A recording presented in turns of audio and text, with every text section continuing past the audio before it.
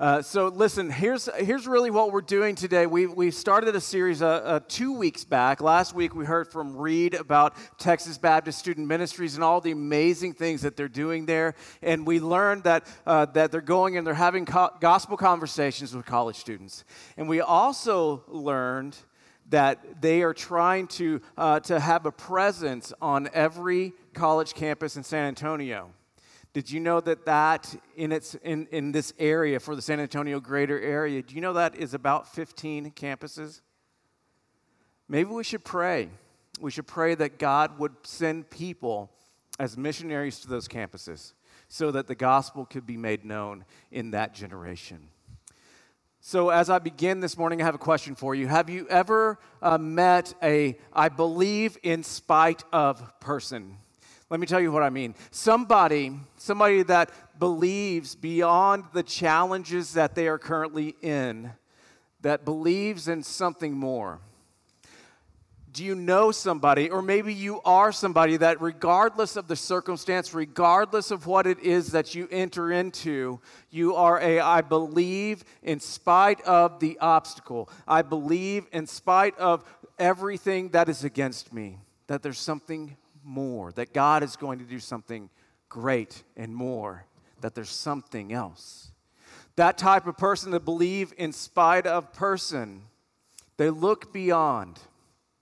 They look beyond what's right in front of them. They look to the horizon. They look beyond that, and they go on with their lives. But how do you do that if you're someone who is going through difficulty? Say you're going through difficulty and it's financial and it's one of those places where you are so upside down you never know if you will be made right again. You're struggling in your health and your greatest prayer is just that you would find some relief, but relief doesn't seem to be in the cards. Or maybe your family has just kind of disintegrated. There's so much tension going on in your family and you don't know if it will ever be made whole again. Or maybe your marriage is going through a rough spot and the big D word has been uttered. And all you want is for restoration, but you don't know how to get there. But have you met people that in spite of all of the difficulties that they see, that they believe in spite of people, they have confidence. They have confidence that God is absolutely unshakable. In fact, these people, when they're going through the thick of it, they still have joy. They still have that joy, that countenance that you're like, how can you be going and smiling and saying that God is good when I see what's going on around you? How can you have peace? How can you trust God when your life has just, from on the outside, looks like it's fallen apart? But these people, the unshakable ones, the ones that believe in spite of, they have this peace that surpasses all understanding. The kind of peace that the Apostle Paul wrote about. He said, it's that peace that wells up from within that is beyond words, that you couldn't put a word to how you have peace because it's there and it's planted by our Heavenly Father. So from the outside, people like that, and you might say, you know what, people like that, honestly, they don't make any sense to me. And so here's where you land. You go, okay, are they in denial? I mean, really, right? I mean, maybe there's some people that are just so happy-go-lucky and they just want life to be good, so they just talk about that it's good, right?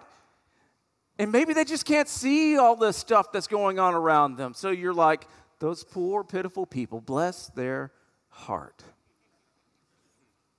But of course they're not. They're not those kinds of people. They trust God.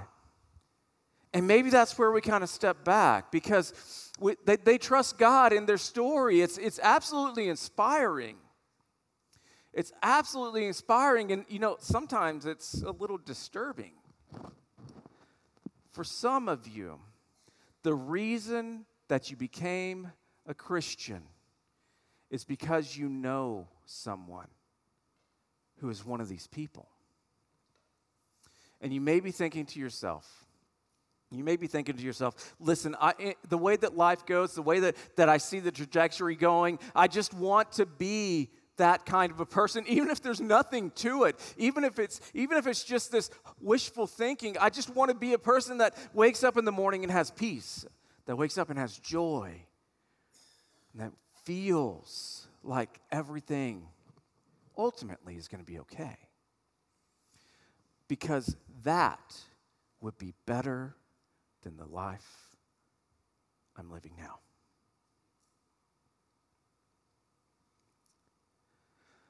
But I don't have confidence. I don't have the confidence that everything's going to be okay. I don't have confidence that no matter what happens, that God is there. Because to tell you the truth, the future, it scares me to death. In fact, death scares me to death. These believe in spite of people. These believe in spite of people who are facing difficult circumstances. They're just fine.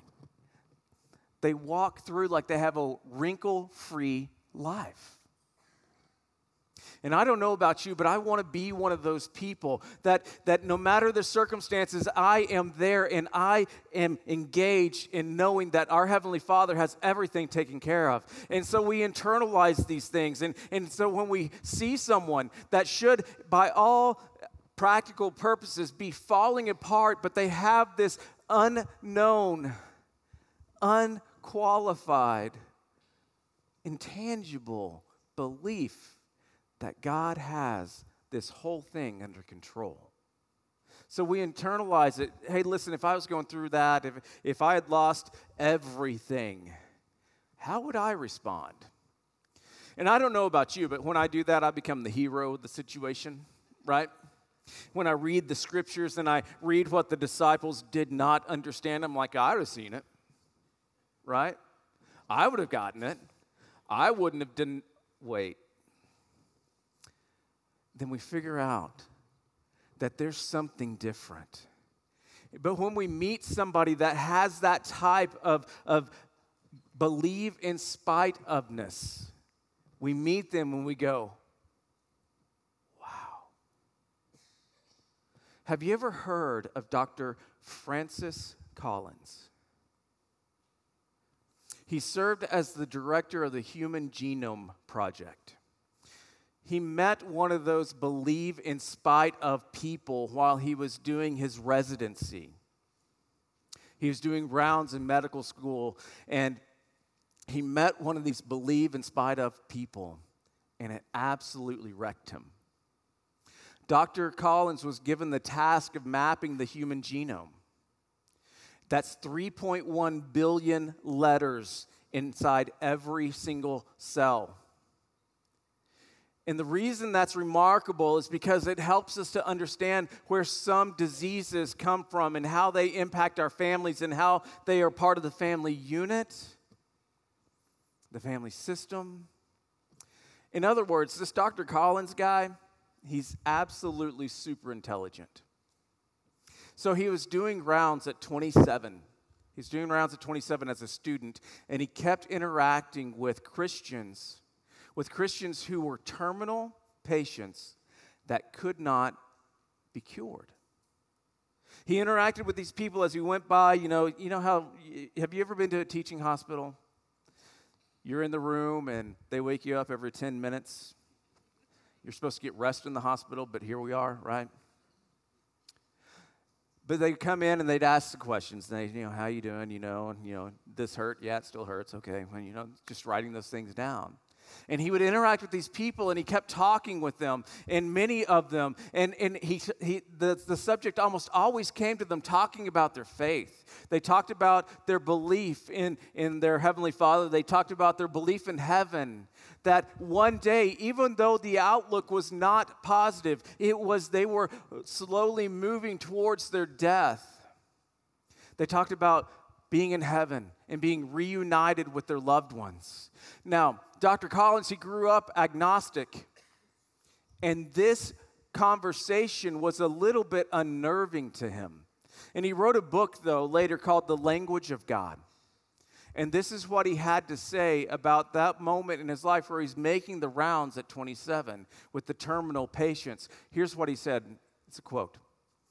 If faith was a psychological crutch, it must be a very powerful one.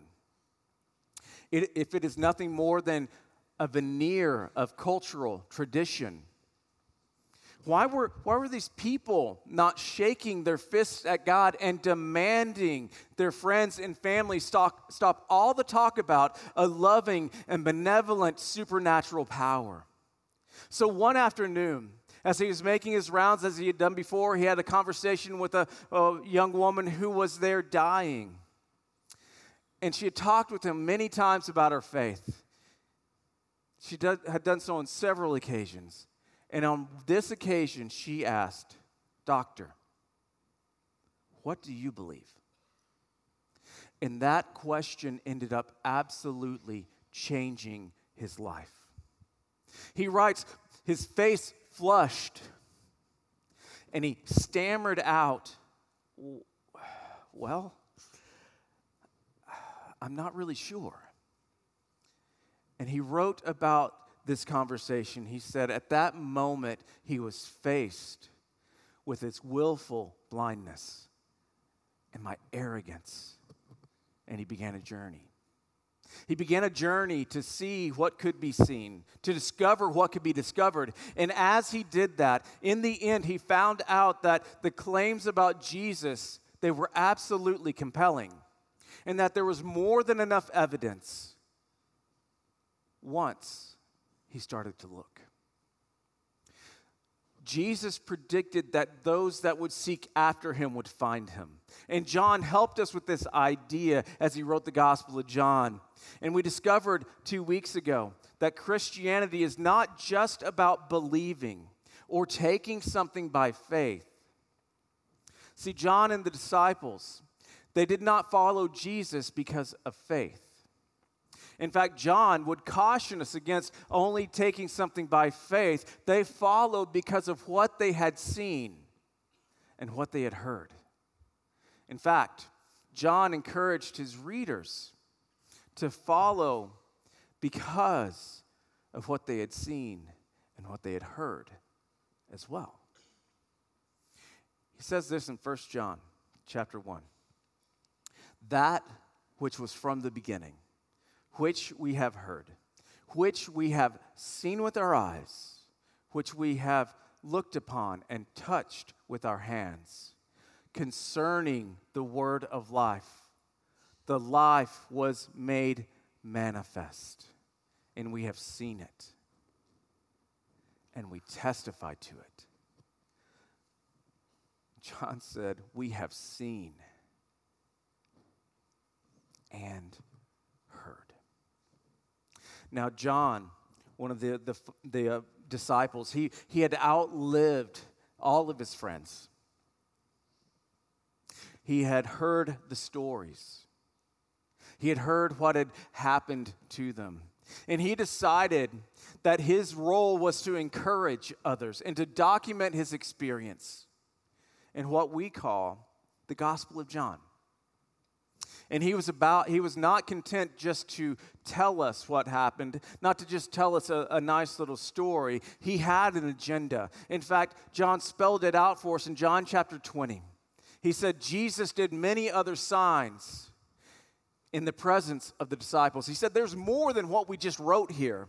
And they're not written in this book, but these that are written, the ones that I put in here, they were written so that you would believe. So that you would believe that Jesus is the Christ, that Jesus is the Son of God, and that by believing in him, you may have life in his name. So John organized his account around 7 signs. These signs, they convinced him, and he hoped that they would convince you, his readers, us, looking forward, not even knowing that 2,000 years later we would be reading his letter, that we would be convinced as well. So 2 weeks ago we looked at the wedding in Cana. And today we're going to be looking at the healing of the nobleman's son. That's in John chapter 4. So after the wedding, Jesus goes to Jerusalem. And as Jesus goes to Jerusalem, he is a little bit taken back by what he experiences in the temple. He sees that the money changers are charging these outrageous rates. And he goes through and he clears the temple.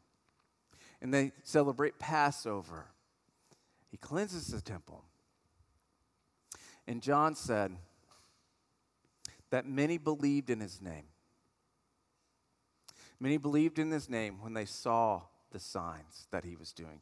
Jesus, along the way, he had a conversation with a man named Nicodemus. And in fact, in that conversation with Nicodemus, there's one of the more popular verses that we know by heart, John 3:16, right? And in that conversation, he tells Nicodemus that he needs to learn how to be born again. And Nicodemus is like, I don't get it. And Jesus then moves on and he goes through Samaria and he encounters a Samaritan woman.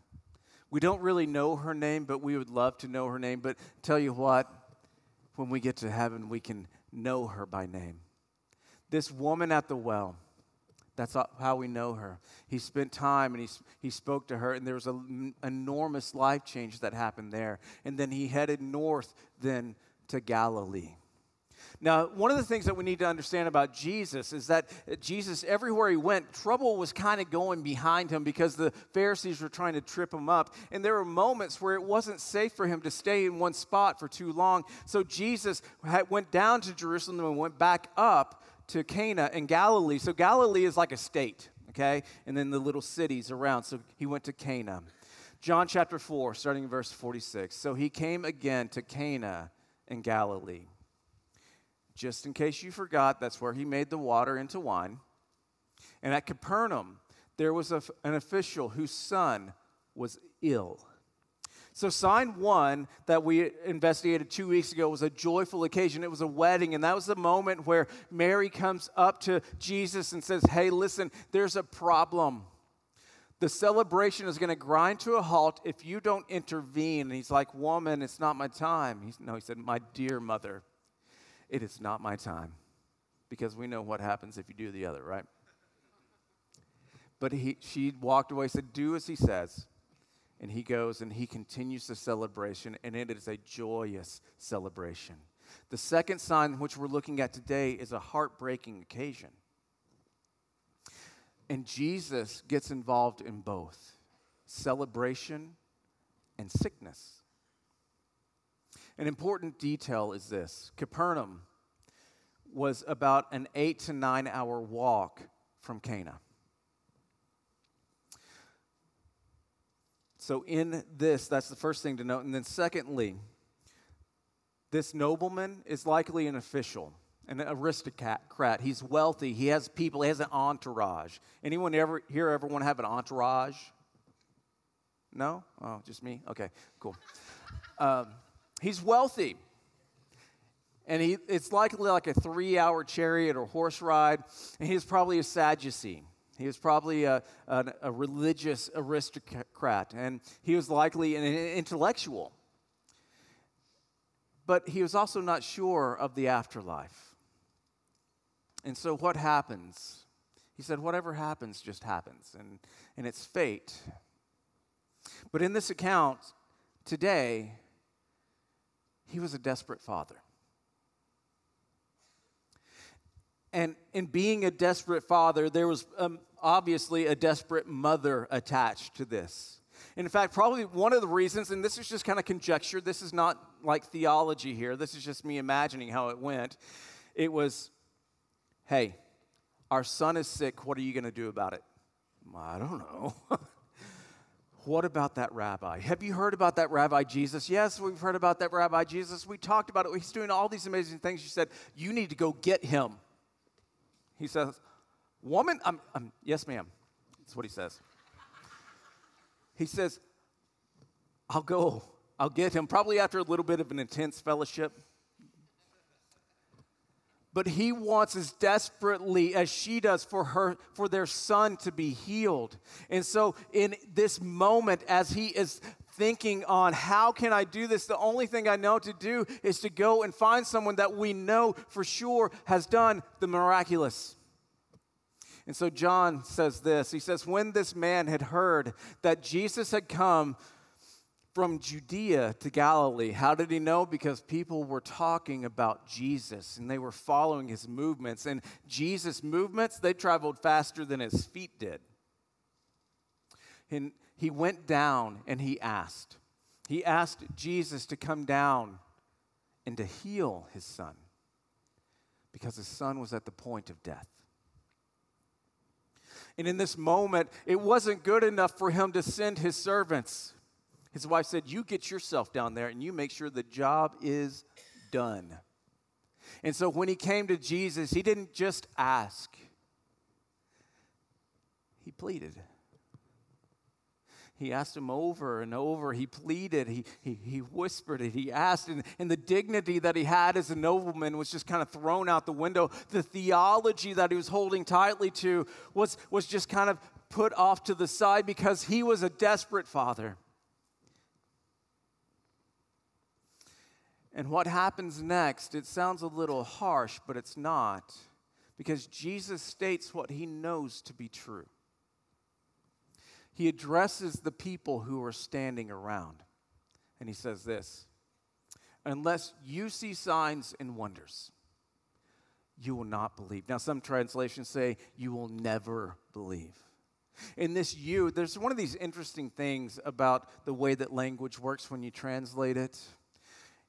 It should have, the Texas version would have said this, unless y'all see the signs and wonders, y'all will never believe.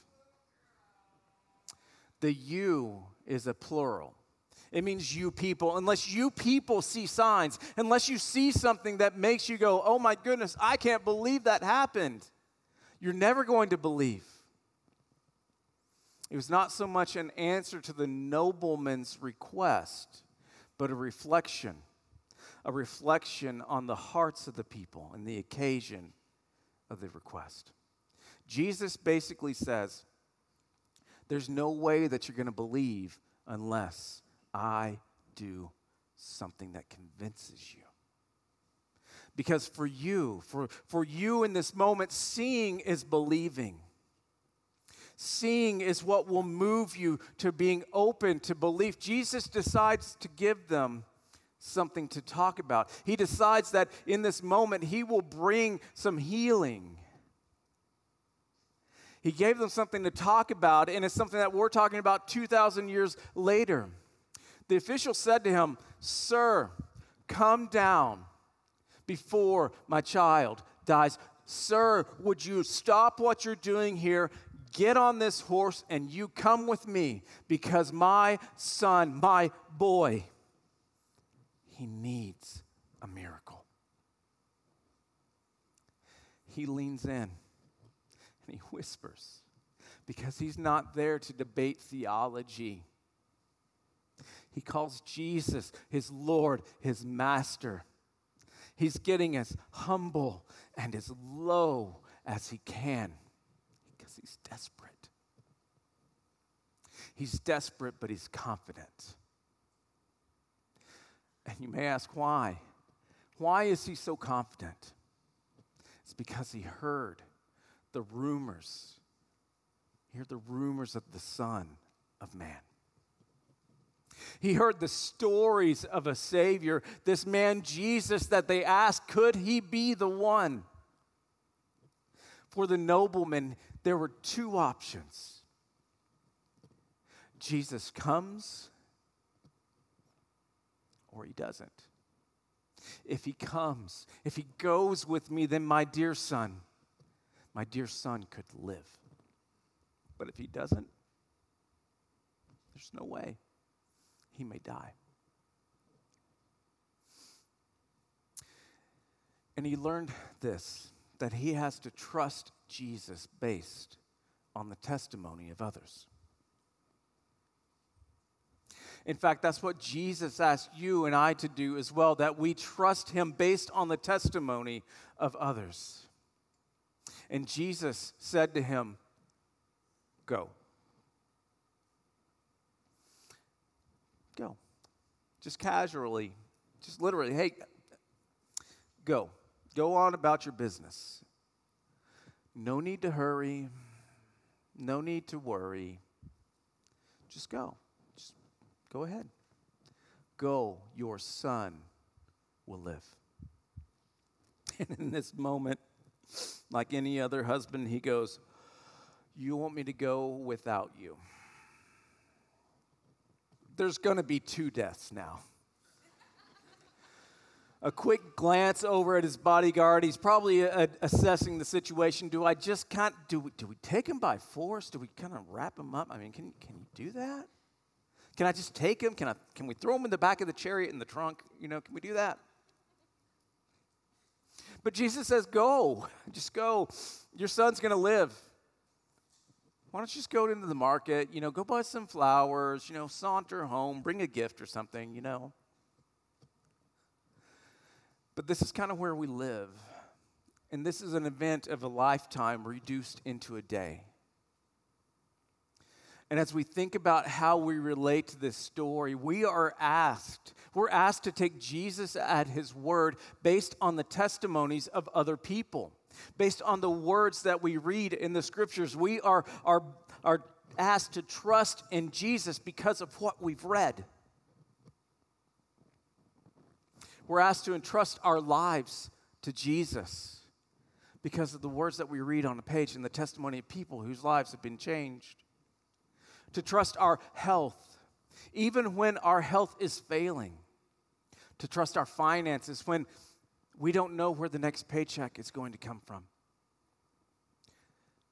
To hang our future on a rabbi from Nazareth. To trust our sick loved ones, our closest relationships.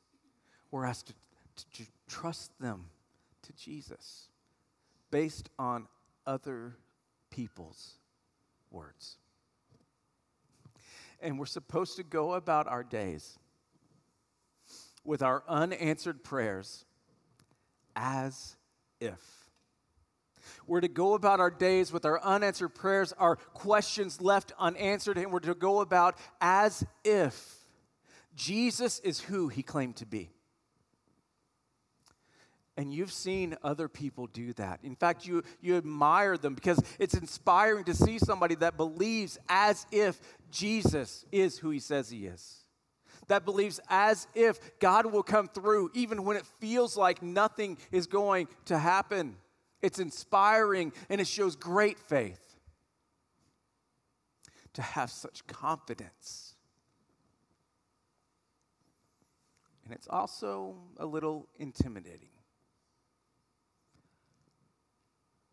For someone to have joy, peace in the unknown, to have joy in the midst of uncertainty, to have peace in the midst of their pain. And that type of living, that type of thought process, that living as if God is God and Jesus is Messiah, that's what got Francis Collins' attention. And maybe it's what got yours. So the nobleman stares at Jesus, assessing the situation. I should have brought the duct tape. He had already lowered himself by begging. And now as he looks at his entourage, he's like, we could do this. I mean, you seen those disciples? They look a little frail. He sees that Jesus said go. And he feels like he's not getting what he came for. He takes a deep breath. And he makes his decision. And he makes the decision that people have been making for 2,000 years since. He made a decision that changed the trajectory of his life. And guys, this is a stiff test. He has absolutely nothing but the word of Jesus. He has absolutely nothing but the word of Jesus. Go, your son will live. That's all he has. But he determines that this is enough. And he rises with the implied demand of faith. He believes Jesus and he goes on his way. The man believed the word that Jesus spoke to him. Then he believed as if what Jesus said could be trusted. So he went on his way. He walked away from the only one who could save his son because he trusted him. And he walked by faith, not by sight. Can you imagine what that's like? Now, some of you can, because you've been walking this way for quite some time. You've been walking this way for years, but this story is a lifetime condensed into a day, into one event of learning how to trust God. And so the account continues. As he was going down, his servants met him and told him that his son was recovering. Now, the servants didn't just travel all this way just to give an update. Hey, you know what? This fever's still there. No, they came to say that he was better. So he asked them the hour when his son began to get better. And they said to him, yesterday, about the 7th hour, the fever had left. And I can imagine that a chill ran down his spine. And his eyes, they welled up with tears. And as he's going towards home, he glances back to Cana. Because the father knew that was the hour when Jesus said to him, your son will live. So at that moment, he kicks it in high gear, right? He leaves the others in the dust, and he makes a cloud of dust, and he makes it home and goes through the door, and his wife, she greets him, and she tells him about the miracle. But she notices that he's not surprised. And then she goes, hold on a second. Where's the rabbi that you were supposed to return with? And he tells her the story. And he tells her the story that changed the trajectory of his entire life. And it changed the trajectory of his entire household. And he himself believed in all who were in his household, his family, his wife, his children, his servants, all who were there. And John said, now, this is the second sign that Jesus did when he came home, when he came from Judah to Galilee. And it was a story of us understanding, what does it mean? What does it mean to walk by faith? Because it's not wishful thinking. Walking by faith is living every day as if Jesus is who he claimed to be. As if his words are true. As if God is our heavenly Father. As if your sin is forgiven. As if you are loved. As if you are an ambassador of an absolutely unique brand of love. Jesus says, as you are loved, you are to love one another. Walking by faith means that we are living with confidence, knowing that our faith, our sacrifice, our generosity, that all of those things are not in vain because they are anchored to something that is real. It's not just a hope. I hope that one day, I hope that it'll turn out okay. It is an anchored faith to something that is real. Walking by faith is what causes other people to pause. And at the end of the account, of John's account, he records a conversation that was between Jesus and the 11 after the resurrection, before he ascended. Jesus, knowing that the signs would be documented for future generations. Jesus, knowing this, he said, with you in mind, with me in mind. He says to them, because you have believed in me. Because you have seen me, you have believed. Blessed are those who believe based on what they've seen and what they've heard. Blessed are those who believe because they saw. But John would remind us that, yes, he was an eyewitness, but he thought it was absolutely essential that he documented his time with Jesus. Jesus continued, blessed are those who have not seen and have yet believed. John wrote so that I could know what happened. And it wasn't just so that we would know, it was way bigger than that. He said, these things are written that you may believe that Jesus is the Messiah, that he is the Son of God, and that by believing you may have life in his name. So my hope is that you, as we journey with John through the life of Jesus, that you would come to believe and have faith in his name. Walking by faith, living as if Jesus is who he claimed to be. So I have a question. What happens? What happens when a generation embraces the idea that Jesus is exactly who he claimed to be? I have a video I want you guys to watch.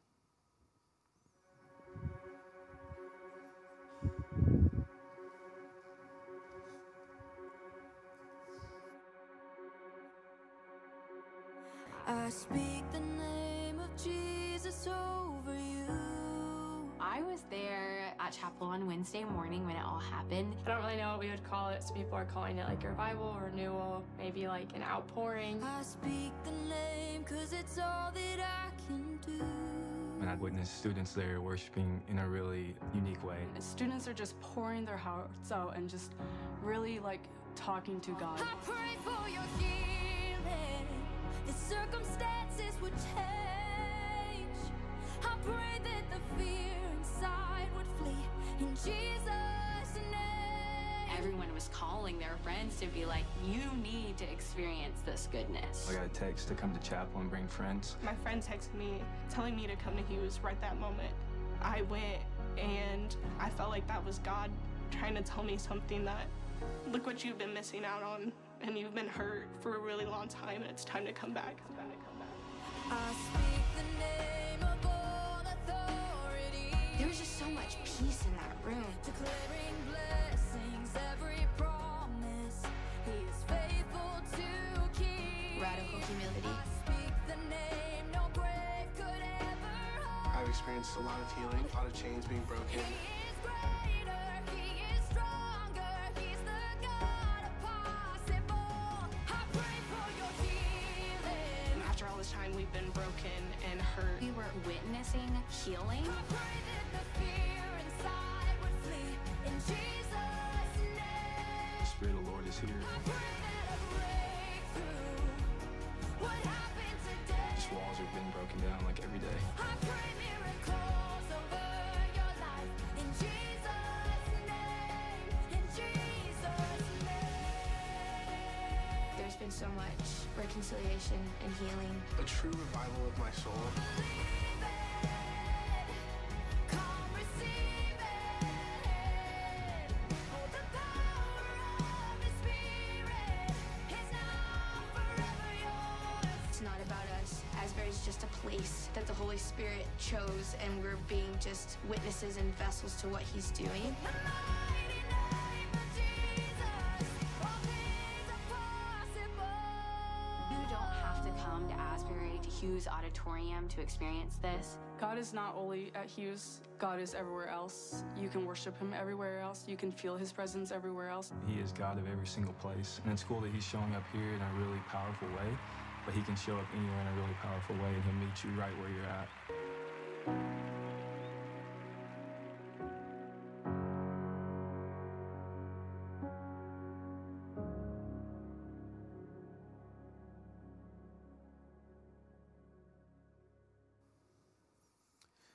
So in case you hadn't heard, a couple weeks back, there was an event that happened in Kentucky. It happened at Asbury College. They experienced a chapel service that didn't stop. It resulted in so many students coming that they had to shut down the city. We're talking people from all over the world. In fact, there's a map image that we'll put up on the screen. And see that kind of red haze over the oceans? That's strings going from points on pins on a map over into Wilmore, Kentucky. And if you can see that the reaching is all across the world. And so we get a message or a phone call from our boy, Logan, it's our boy.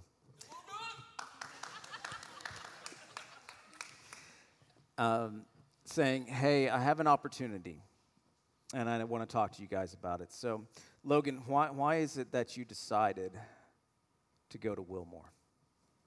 So I decided to go to Wilmore. Actually, my leader for 33, we were doing interviews for the leadership team, and before we started that day on Thursday, it was around 4 o'clock. He's like, have you heard what's going on in Asbury? And I said, yes, sir, I have. He's like, well, how would you like to go to Asbury and to experience it yourself? And so I said, yes, I would love to go. Having no idea what that would entail, and, Kentucky's pretty far away, and so I was like, okay, so what does this mean? And he's like, well, go talk to Daniel McAfee, BSM director of UMHB, at 5 after we're done with the interviews, and talk to him. So I talked to him, and I talked to another guy named Luke Prudhomme, and we were just talking like, okay, is this even possible? And so Danny was very generous, and he gave me the 33 ministry card and said, use this for your food, for your gas, for anything that you need, so you can go. But we didn't have a car. We didn't have even a place to sleep that night. And so we just ended the meeting. We're like, well, we're not sure if we're going to go. Like, we might have to leave Saturday. We might have to leave, sometime late Friday night. But we made a bunch of phone calls. I've called like 8 or 9 people, and everybody said, sorry, man, I have plans. I can't go. So like, well, what do I do now?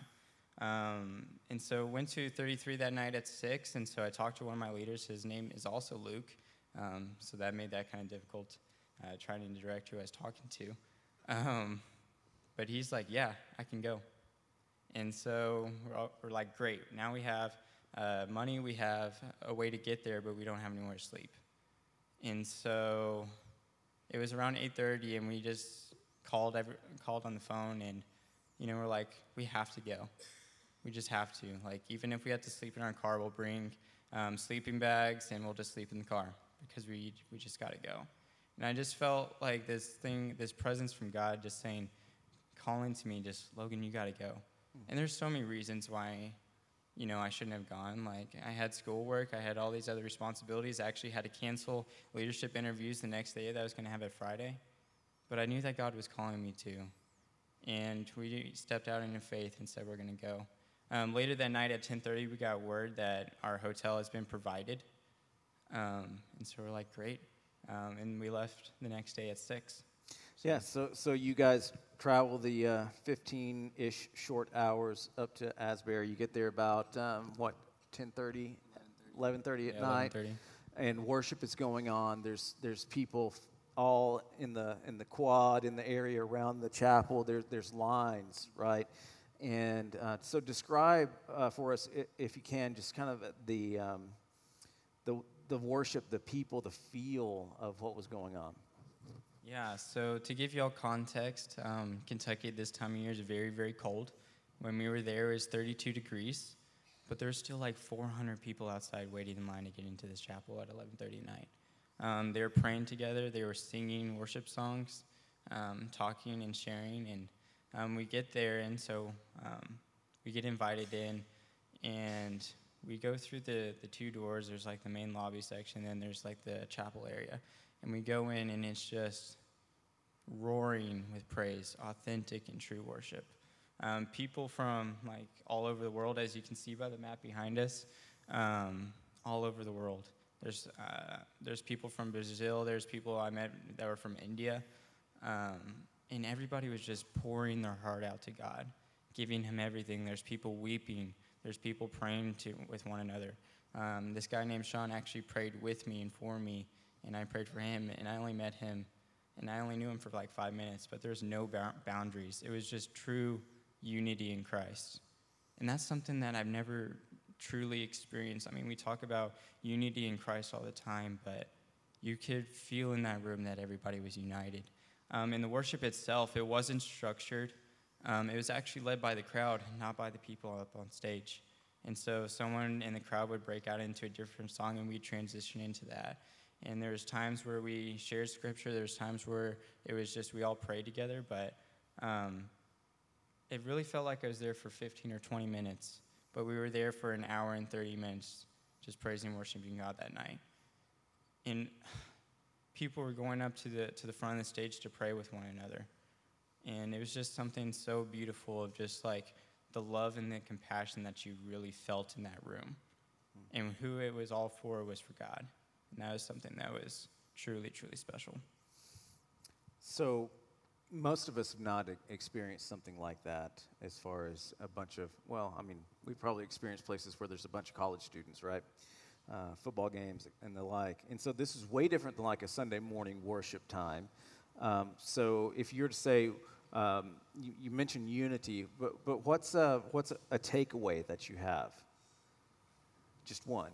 I know there's probably like a billion, but. Yeah, there's so many things that I could share that I've taken away and what God has shown me, but what these people were doing was they're laying everything down.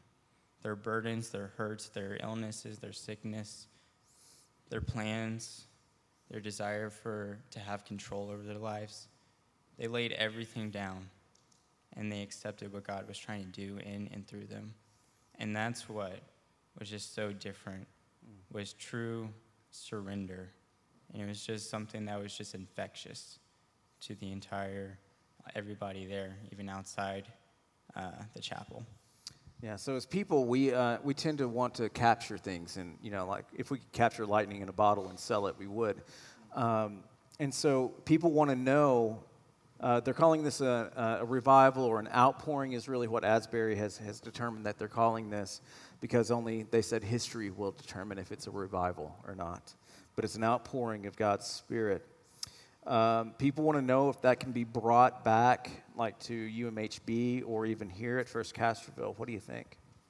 I would say yes. This can happen here at Castroville. This can happen here all over the world. There was nothing special about Asbury University. It was just another Christian university. But the people, the students there that started this, they just stayed and worshiped God and surrendered control to him. And a revival is not an event, and this is something that I really feel like the Lord's put on my heart.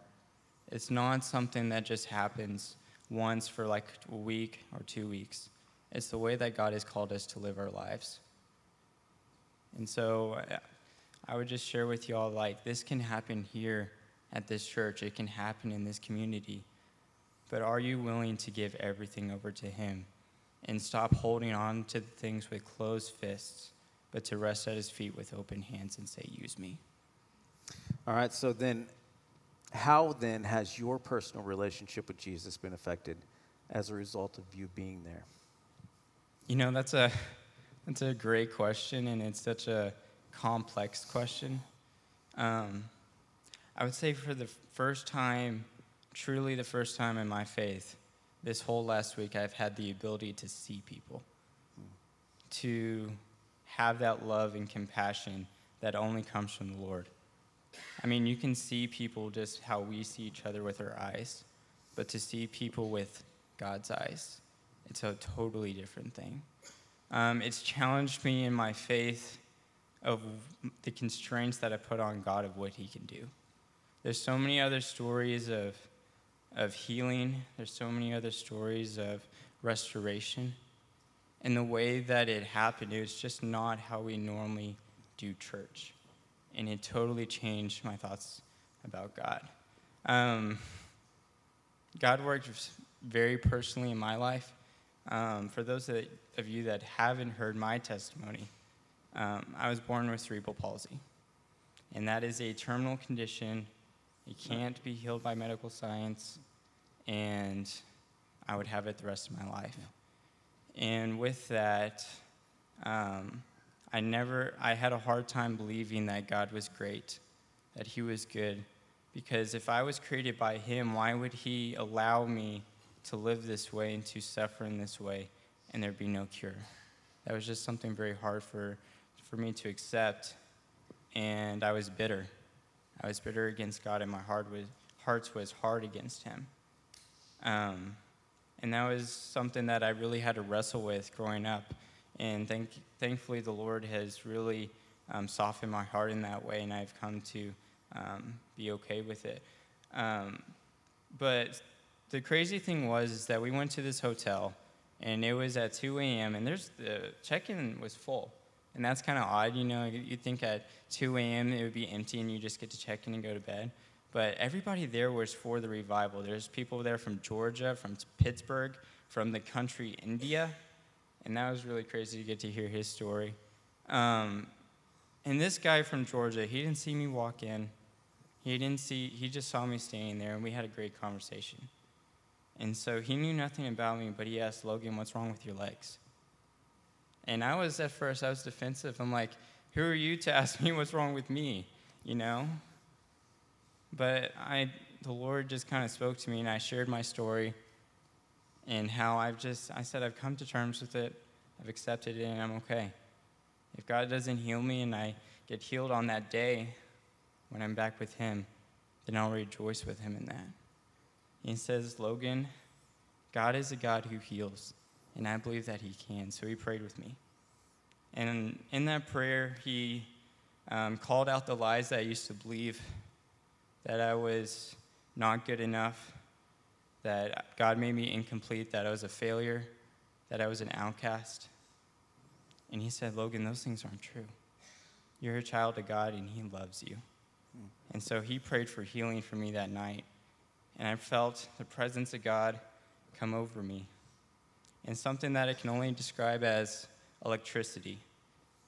It hit the top of my head, went down my spine, into my feet. And he asked if you believe that God has healed you, say amen, and I did. And so he said, sometimes healing it's a process and it takes time, but sometimes people wake up after they've gone to sleep and they're healed. And that Saturday morning, later that morning, this was prayed at 2 a.m. When I woke up at 9, when my feet hit the floor, I knew something was different. And to give you guys some context, my legs used to be 2 different lengths. But when I stood up that day, they were the same length. I didn't have any nerve pain, and my spine was completely straight. My hips were back in alignment, and I stand before you today, and I cannot pick this foot off the ground no matter how hard I try. And I can touch my toes again. And God has fully healed me. And that challenged my thought about what God can do. The God that we just talked about in the New Testament who healed the nobleman's son is the same God today. So I challenge you in your thinking of what you think God can do. Because he definitely challenged my thinking, and he healed me. It's a good word.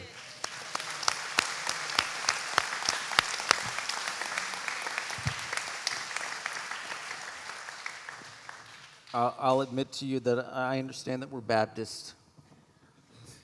Okay? But I also know that God doesn't care about that either. And was anyone here the first Sunday that I preached? Okay. Oh, you're still here. That's good. The message was out of Ezekiel 37. It's the valley of dry bones. And it talks about a God that restores and a God that brings power and then a God that brings restoration. And if we don't believe in the God that brings restoration, then we've put something on God that limits, that makes it where our faith is not truly full. And while I know that sometimes we hear things that are unexplainable, we serve a God who says, watch this.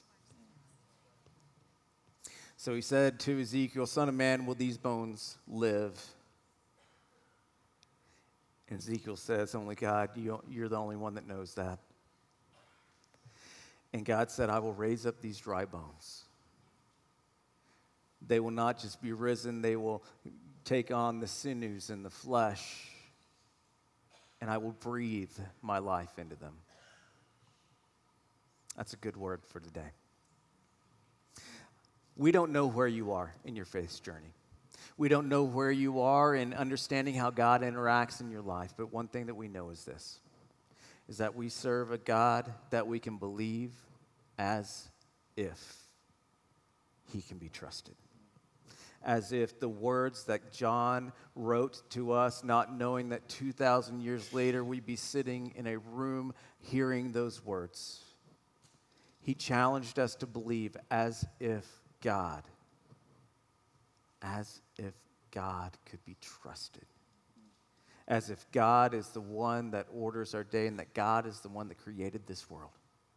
And that he has dominion and power and authority over it.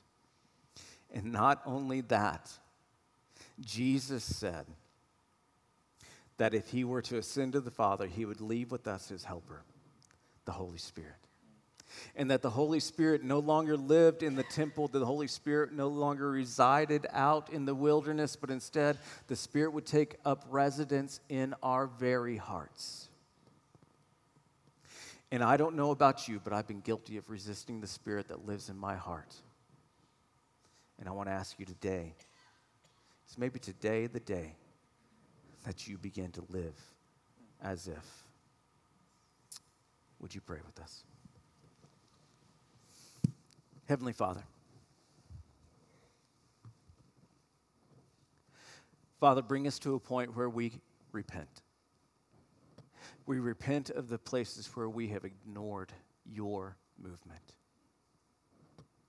Heavenly Father, help us to know that you can be trusted. God, give us the strength, give us the faith, give us the ability to believe as if Jesus can be trusted.